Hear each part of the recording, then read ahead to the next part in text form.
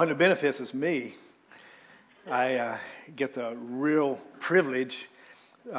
As I said, I think the last time I preached, which was back in November, I think, I get to be a grandpa to a pappy, to you, and to love on you and all that kind of stuff. And then if you cause a lot of problems and stink, I just send you home to your parents. And so that's a cool thing. I get all the fun part of it and get out from under all the pressure of it. So I like that. And it's a real privilege for me to be able to come. I love to hear Pastor Chris preach. And he's a good communicator, a good preacher of the word. And I always love that. And I am semi-retired. I spent the last 2 weeks down at my youngest daughter's house. Her husband, Dave, is on a mission trip to India. And Laura, we have three grandchildren there. And so I got the privilege of staying there for the last 2 weeks and helping with them. Laura is super extremely busy with all the stuff she's doing. She homeschools the kids, and then she goes to nursing school herself. And she's a pastor's wife, and she actually preached last Sunday. And so with her extremely busy schedule, she wanted to know if I could come down because she gets scared at night by herself. And no, but I got to cook. I tell you what, Daniel fast stinks. When you have to cook delicious food for other kids, and you got to eat Daniel fast stuff. Now, it doesn't bother me at all when I'm home. I can do this fine.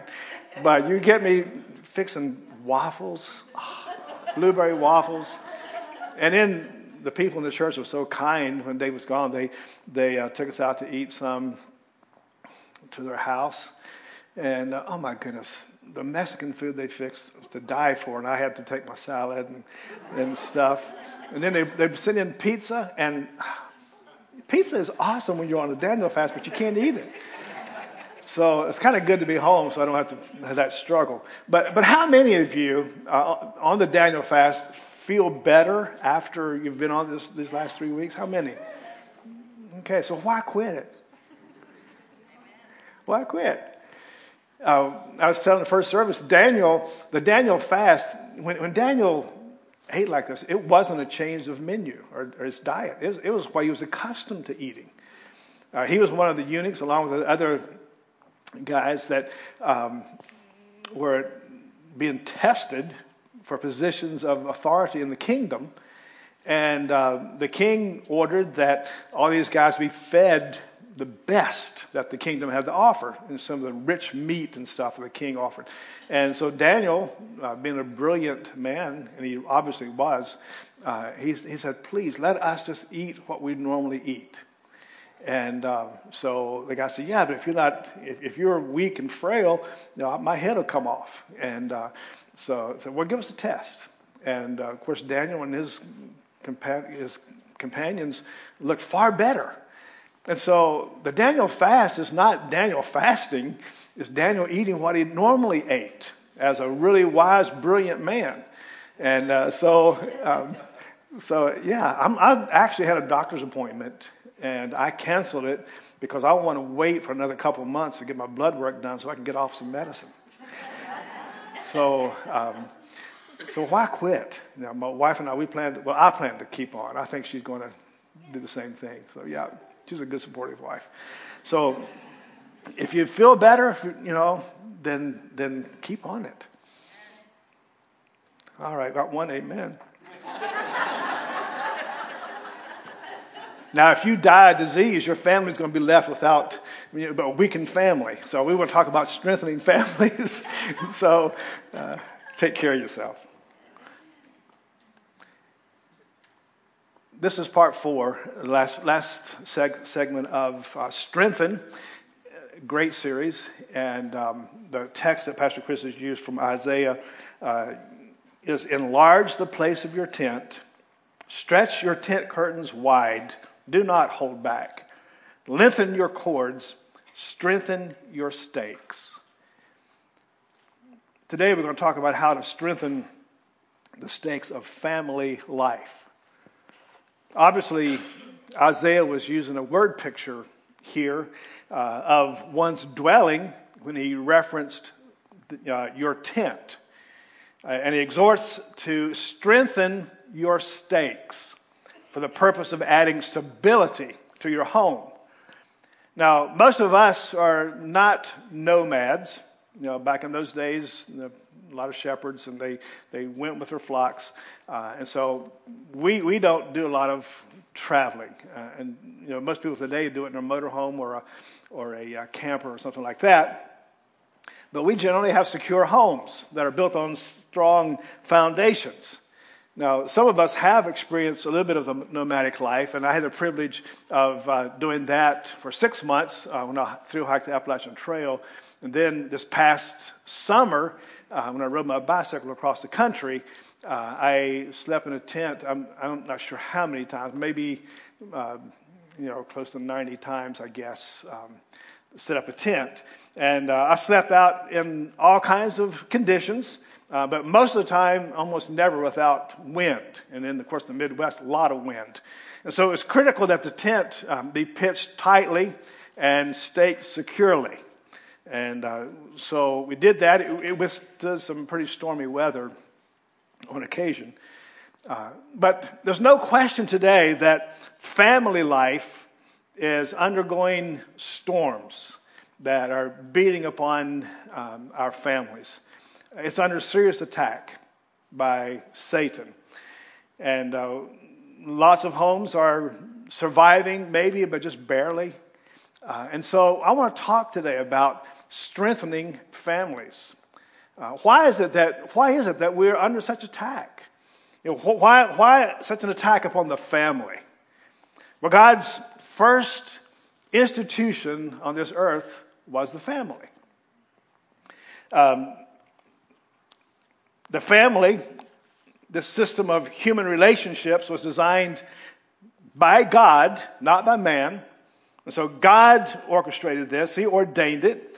And there's no other arrangement that I know of that will provide for us the companionship that family life does, nor the atmosphere in which we can train and nurture our children to grow up and be successful in life. And so anything that God has ordained or set in order or authorized, you can be sure that it's the focal point of attack by the forces of Satan. And so today, the family system of life is a major target in the devil's warfare against God's design of fulfilling human relationship. And so we see couples asking themselves, what's missing for our relationship? What's wrong with us? Or asking, why aren't our children behaving themselves in a more loving, obedient way? Or what's causing this feeling, this sense of alienation between us as parents and our children? And why don't we have that warm, fuzzy feeling that families are supposed to have? Why are we not experiencing that? I just want you to know that all families go through this, and the church is not exempt in any way. In fact, if you want to know the truth, when I try to think of an exemplary family in the Bible that I could speak about today that we could emulate as a good model, I came up totally empty. If you think about it, can you come up with anyone in the Bible, any family in the Bible, that would serve as a great model? Now, there are some that parts of their life, Hannah had Samuel. That's great, but she took him to the temple and gave him away. And so there's not much family life. So you search over, and there's some great men and women in the Bible. But most of them had subpar parental skills or had flawed character. And so God would forgive them. God would use them in mighty ways, but their families suffered from neglect or from being from parenthood that was not done properly. So you think about, first off, Adam and Eve in a perfect environment. And yet, they had issues. Eve succumbed to temptation. Then Adam followed suit, and he also sinned. But then afterwards, he subsequently threw Eve under the bus when God confronted them, and he said, well, she did it first. She made me do it. And so they had issues, first off. And so then after being driven out of the Garden of Eden, no sooner were they out than their two sons, Cain and Abel, got into a good fight. And Cain ended up murdering Abel. So that's the first family. Issues. Noah was a great man. And he stood up for righteousness in the middle of a wicked generation. He obeyed God in the building of an ark for the survival of his family. But yet later on, his sons, Shem, Ham, and Japheth, great names, by the way, if you want to come up with some with your new kids, especially Ham.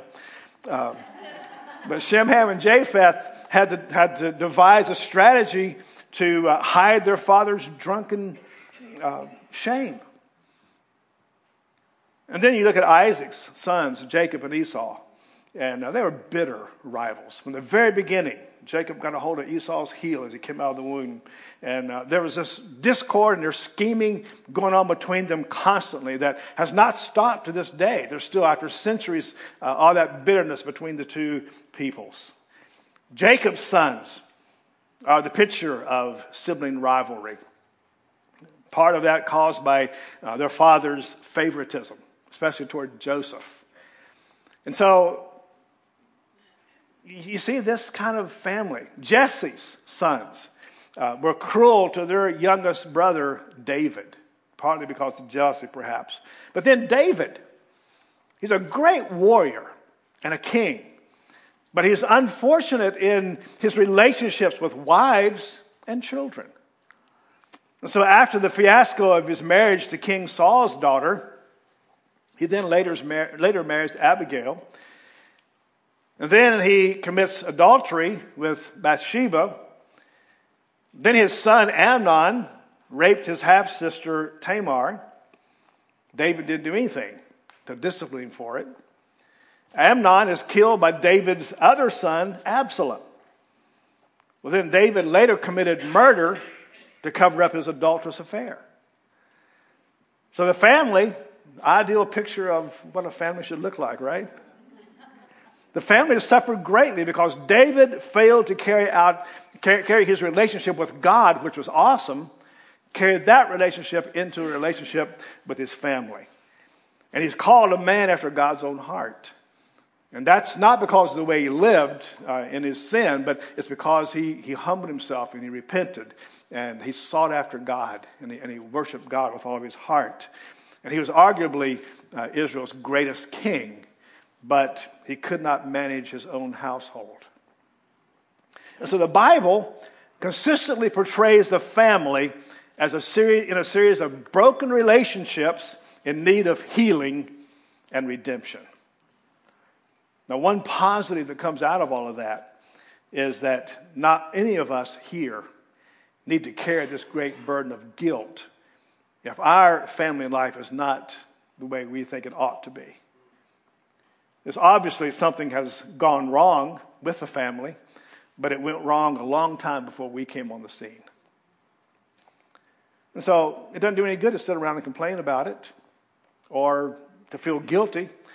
But what we need to do, and thank God there are some things that we can do in going to work to nurture the family back to where it ought to be based upon the wholesome, godly principles of God's Word. We can experience grace and we can distribute and introduce grace to our family. It's God's plan, I believe, and His intention that we experience strong, loving family life. Now, we do that by snapping our fingers. No, strong, godly families don't just happen. They're built. They're built. And they must be built upon a strong foundation.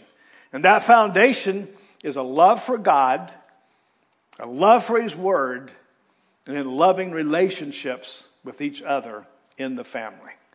That's the foundation to build a strong family. So how do we go about building this? Well, obviously, it must start with us as parents. Start with the parents. Maintain a loving relationship as husband and wife. Start right there. Your relationship. Build that. You know, Paul most likely was not a father, and he was single, as far as we know. And yet he offers the most and the best advice for parenting and marriage. And sometimes we want to dismiss people like that because we know what it is growing up as young adults before we get married. We know how to take care of kids. We know how, my kid's not going to do that. And we have all the answers. And then we find out we don't. But you know, Paul, obviously, the Holy Spirit inspired him to write these things. And so in Ephesians 5:25, he says, "Husbands, love your wives just as Christ loved the church and gave himself up for her." So it's vitally important that parents have a loving relationship with each other. And I believe that's one of the best gifts, one of the best things you can do for your children. Love each other. Amen. For one thing, it's such a great example. And it produces security in the home. When there's strife between the husband and wife, children feel insecure. So give them the gift of a loving relationship.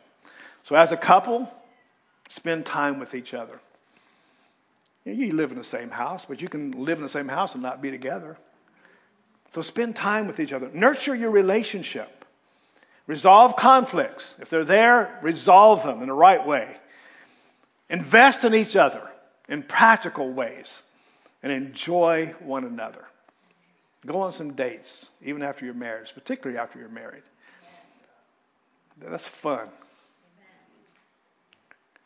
I got an amen corner. Get in the habit of expressing appreciation for each other. Find ways to promote the welfare of each other, even if it involves sacrifice on your part.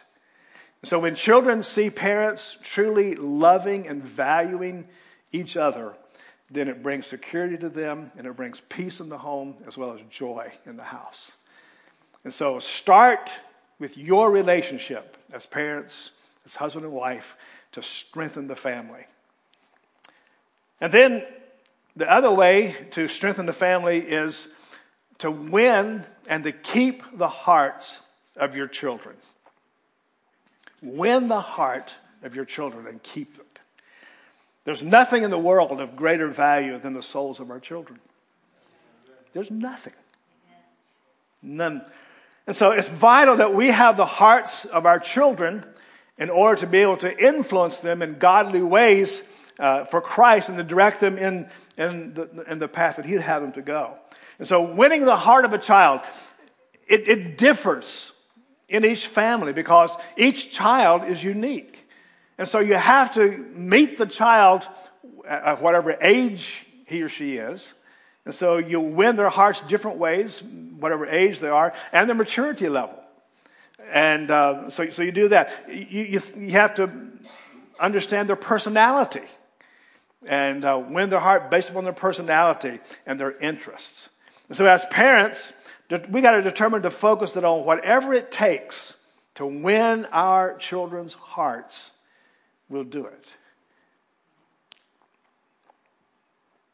It takes an effort. And to be honest with you, sometimes it happens naturally. But there are occasions where, like us, our firstborn, secondborn, and thirdborn, we had 3 kids, were all strong-willed. And sometimes there was challenge to win their hearts and to keep their hearts. And so we need to say, God, give me wisdom. And James says He's promised. If you ask, He'll give you wisdom. And so whatever it is, that once you have the heart of your children, once you get their heart, you have their life and you have their loyalty. But if you don't get it, and their friends get their heart, then it's hard to win it back. So let's win their heart. How do we do that? How do we win the heart of our children? Well, the first thing you need to do is accept your children. Accept them. In Romans 15:7, Paul says, accept one another then, just as Christ accepted you, in order to bring praise to God. Now, as parents, we need, as Paul says, to accept our children as God accepted us, and then allow Him to love them through us. You know, many times, we're not lovable. I know there's exceptions. My wife will tell me I'm always lovable. She probably won't tell you, but I just know. But God still loves us unconditionally. And so God's expression of love to us ought to be our example of loving our children unconditionally. Now in 2 Timothy chapter 3, verse 3, Paul describes a little of what the end times will be like. But mark this, Paul said, there will be terrible times in the last days. And then he goes to all these awful characteristics of the last days. People will be lovers of themselves, lovers of money, boastful, proud, abusive, disobedient to their parents, ungrateful, unholy, without love, unforgiving, slanderous, without self-control, brutal, not lovers of the good. And then right in the midst of that long list of characteristics, and that's not even the whole list, is this word that's translated without love. And it's a Greek word, astorgos, and it's a combination of two words, meaning without or not, and storge, which is family love. And so basically, literally, it means without family affection. And most of the time it was used in parent-child, referring to parent-child relationships. But when William Barclay notes in his commentary on this, and he quotes a guy that lived back in that age, the Roman Empire, he said, the Roman Empire was an age in which family love was dying. Never was the life of a child so precarious as at this time. Children were considered a misfortune. When a child was born, it was taken and laid at the father's feet. If the father lifted it up, that meant that he acknowledged it. If he turned away and left it, the child was literally thrown out. And he says there was never a night when there were not 30 or 40 abandoned children left in the Roman Forum. Now, that word describes family love back in the Roman Empire, but I think at times, as we see on the news, it's an apt description of what too often transpires in our century as well. Unloving behavior. Now, it'll surface in spouse abuse. And it's, spouse abuse is not just husbands slapping a wife around. Sometimes she slaps him around. And child abuse. And oftentimes it doesn't make headlines unless it's particularly brutal or sensational. It's just a common thing that happens in our day. No family love expressed. And I'm not even going to go into abortion. But if there's no natural human affection, the family cannot long exist. And so children need to know that we as parents are grateful for them. Don't just assume that they know it because they're our kids. But you need to let them know that you're grateful for them and that they are a vital part of our family. Showing unconditional love and acceptance for them regularly is necessary to win and keep the hearts of your children. And if we fail to do that, then our children will look to someone else for approval. So let's let dad and mom be the ones that provide the best source of love and support for our children. Amen? So begin to strengthen this relationship and win the hearts of your children by accepting them. And then the second thing, understand your children. By wisdom, a house is built, and through understanding, it is established, Proverbs says. Now, how do we learn to understand our children? One of the best ways is to learn to listen to them. We expect them to listen to us, but let's learn to listen to them. Give our undivided attention and our eyes to them when they talk to us. It's easy for us as parents to think ahead of our children, and we anticipate what they'll say or ask. And so, how many times do we have to admit, we've already made our mind up, and so when one of our children comes and says, "Hey, Dad, can I buy a..." No. Or she comes and says, "Hey, Mom, can I go?" No. And so, I'm kind of guilty of that. Donna will tell you. She come into the office over the years and says, "Hey, Pastor, I got a question." I say, "Okay." Answer is no. What's the question? But I'm joking, right? Yeah, I am. But we need to listen because our children need to know that we value their perspective. We don't want our kids at any point to say, "My parents don't understand me." And so if we're going to understand them, we have to listen.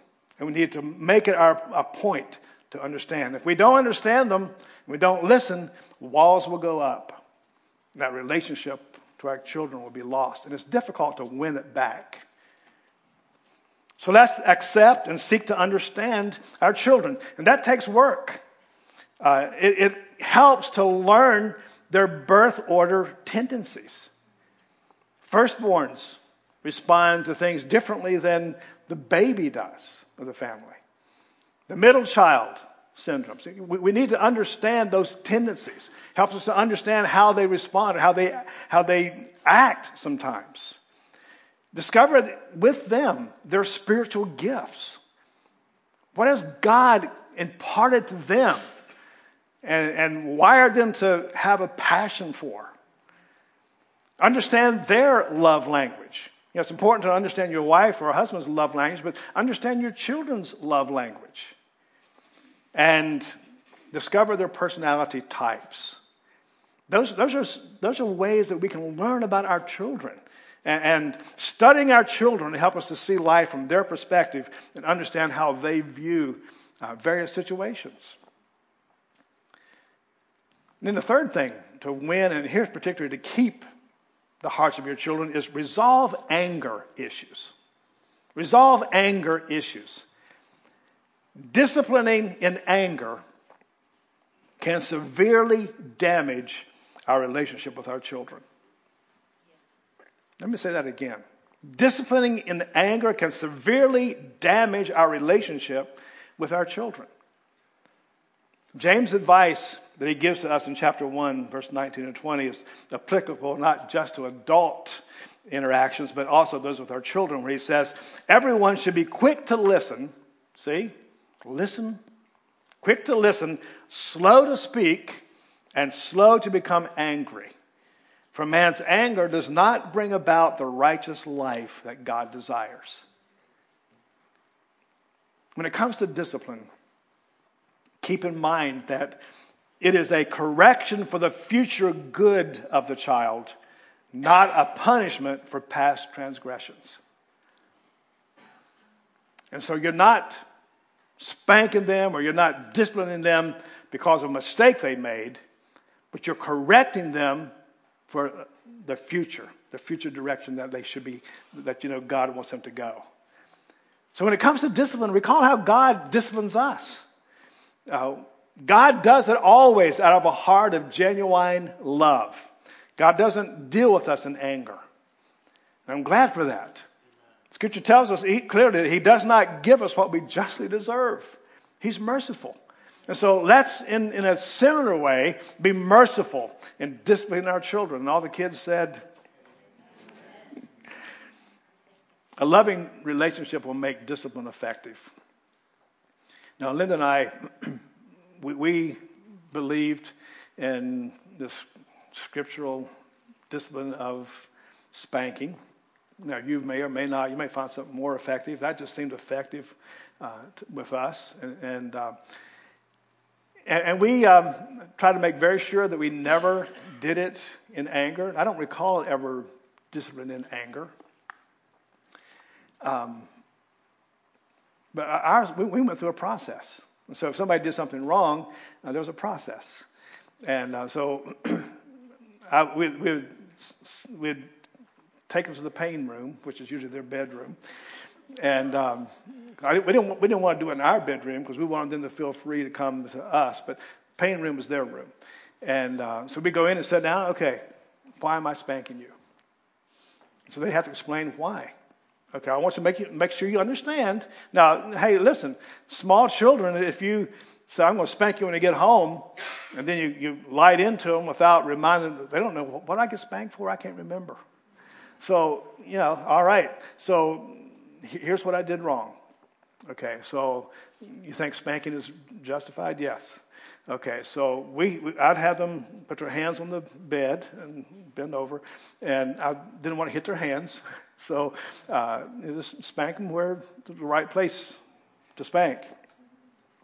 And then we'd sit down and we'd talk, and we'd pray, and we'd let them ask for forgiveness after they repented for their what they did wrong. And we assured them that we forgave them and we loved them. That was a process.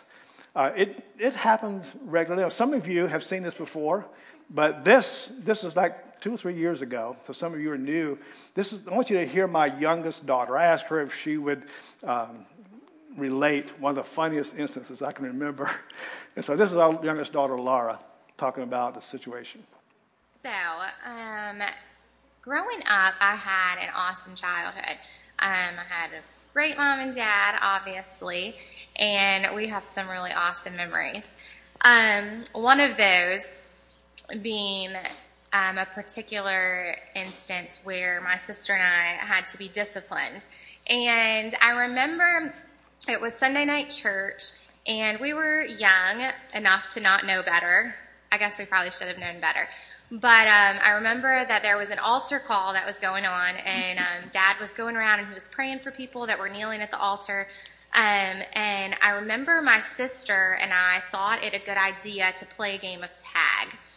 And so she tagged me and I was it. And so I took off after her. And I remember that we got to the front and we were jumping over people's feet that were praying at the altar. And I remember when Dad stood up from praying with someone in particular, and we locked eyes, and it wasn't good. His face was just that of, I was terrified, honestly. And I'm like, oh man, we're going to get it big time. And so, sure enough, he got both of us by the arm and he took us right to the back of the church and he sat us down, my sister on one pew and me on the other pew. And he was like, and you girls sit here and do not move because you know what's coming when we get home.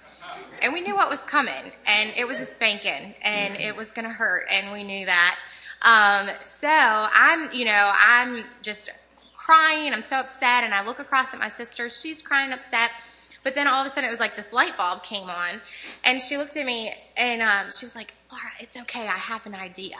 So I'm thinking, all right, big sister has a plan. This has to be good. It's going to work. I trust her completely. So service ends and we're watching people leave and, thinking, no, just stay a little longer.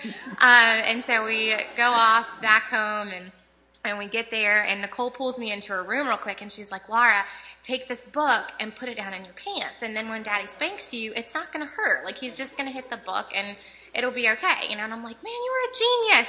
Why didn't I think of this, right? So we put our books in our pants, and I'm up first. And so we go in, and when Dad would discipline us, we would have to go into the bedroom, and we would sit down, and he would ask us why we were getting our spanking.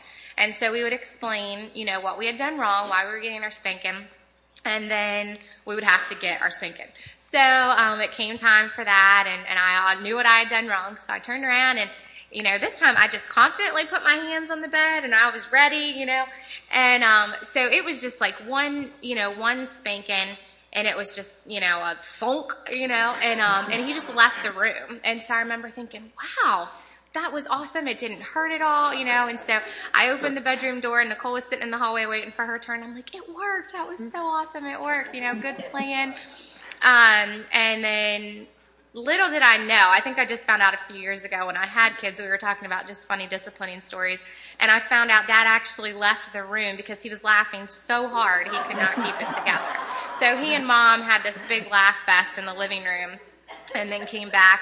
And he then told us, to take the Dr. Seuss books out of our pants. And then I'm pretty sure we got an extra spanking for that. So it kind of backfired. And in hindsight, I'm like, Nicole, you could have given me like a paperback book. We put these big rectangle, hardback books in our pants, which probably wasn't very smart. But it's just a funny memory to think back to, and it always gives us a good laugh. Basically scarred her for life, as you can see. Never discipline in anger. And a couple more. Do not discourage your children. Fathers, do not embitter your children or they will become discouraged, Paul says. Even though we might have good intentions, sometimes we alienate our children because our expectations are too high. We want them to be perfect. We expect this out of them. And when they fail, because maybe it's outside of their strengths, we oftentimes are too harsh or too critical of them. And so it helps to constantly remind ourselves that we're not perfect either. And that every one of us, along with our children, are on this journey, and we're moving ahead one step at a time. And it helps to be transparent with your children and let them know that you struggle sometimes. And for certain, when you fail, and we do fail at times, we make mistakes, make sure you let them know, you acknowledge that to your children and ask them for forgiveness. That's the mature thing to do, and it sets the example for your children. And then finally, restore broken relationships. If the parent-child relationship has been damaged, it can be restored. There has to be a willingness on your part to do whatever it takes to make it happen. But it's worth it because so much is at stake. Children will oftentimes give their hearts to their friends because their friends will take the time to listen to them. And so make it a priority to hear what your children are saying to you. It requires, more than anything else, time. There's no shortcut to it. There's no quick fix. It just takes time. And so be willing as a parent to invest the time in what's most important in this world. And when a relationship is strained, it's time to draw closer together rather than farther apart. Now, I know the tendency sometimes is, especially when your children get older and you sense this wall between you and that relationship's not what it should be, the tendency is to just, okay, let them go their way. And you kind of back away from it. That's the wrong thing to do. When you sense that there's that alienation, you go closer. And you get and you stay as close to them as you possibly can. Take them with you hiking. Good thing to do. Take them with you to work or whatever it is. Get them close to you and stay close until you can win their hearts back again. During those times, it's wise to limit corrections to those that are absolutely necessary. And don't constantly nag or remind them of what they've done wrong. Love them unconditionally. So strengthening families begins with us as parents. And I believe that our greatest calling in life, above everything else, is to win the souls of our children and to leave them a spiritual legacy. And so make your relationship with God your top priority. Love God, love His Word, and then love and cherish your spouse. Diligently nourish that relationship. And then love, accept, and understand your children so that you can naturally influence them into right, godly living. And since none of us are perfect, we're not perfect parents and we're not a perfect family, we all need to call out to God daily for help. And I believe God will help us to live that kind of a life with our families, that we will strengthen the relationship. Because I believe that strong families lead to strong churches. Strong churches lead to a strong nation. So let's start. Let's start here.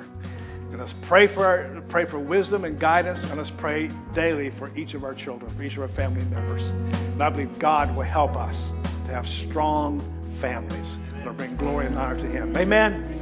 Amen. Praise God. Father, thank you so much for the privilege of ministering your word today. Thank you, Lord, that you have a heart of a father. And help us, God, to follow you and you as an example. And in the same way, love our families as you would have us to. God, just bless each one that's here today. Those who are perhaps struggling in their family life, God, help them not to feel guilty or condemned, but Lord, to take steps to reach out and correct those things that may be weak in their family life. And strengthen them, we pray. Strengthen those stakes in their tent, we pray. And we thank you for this in Christ's name. Amen. Amen. Praise God.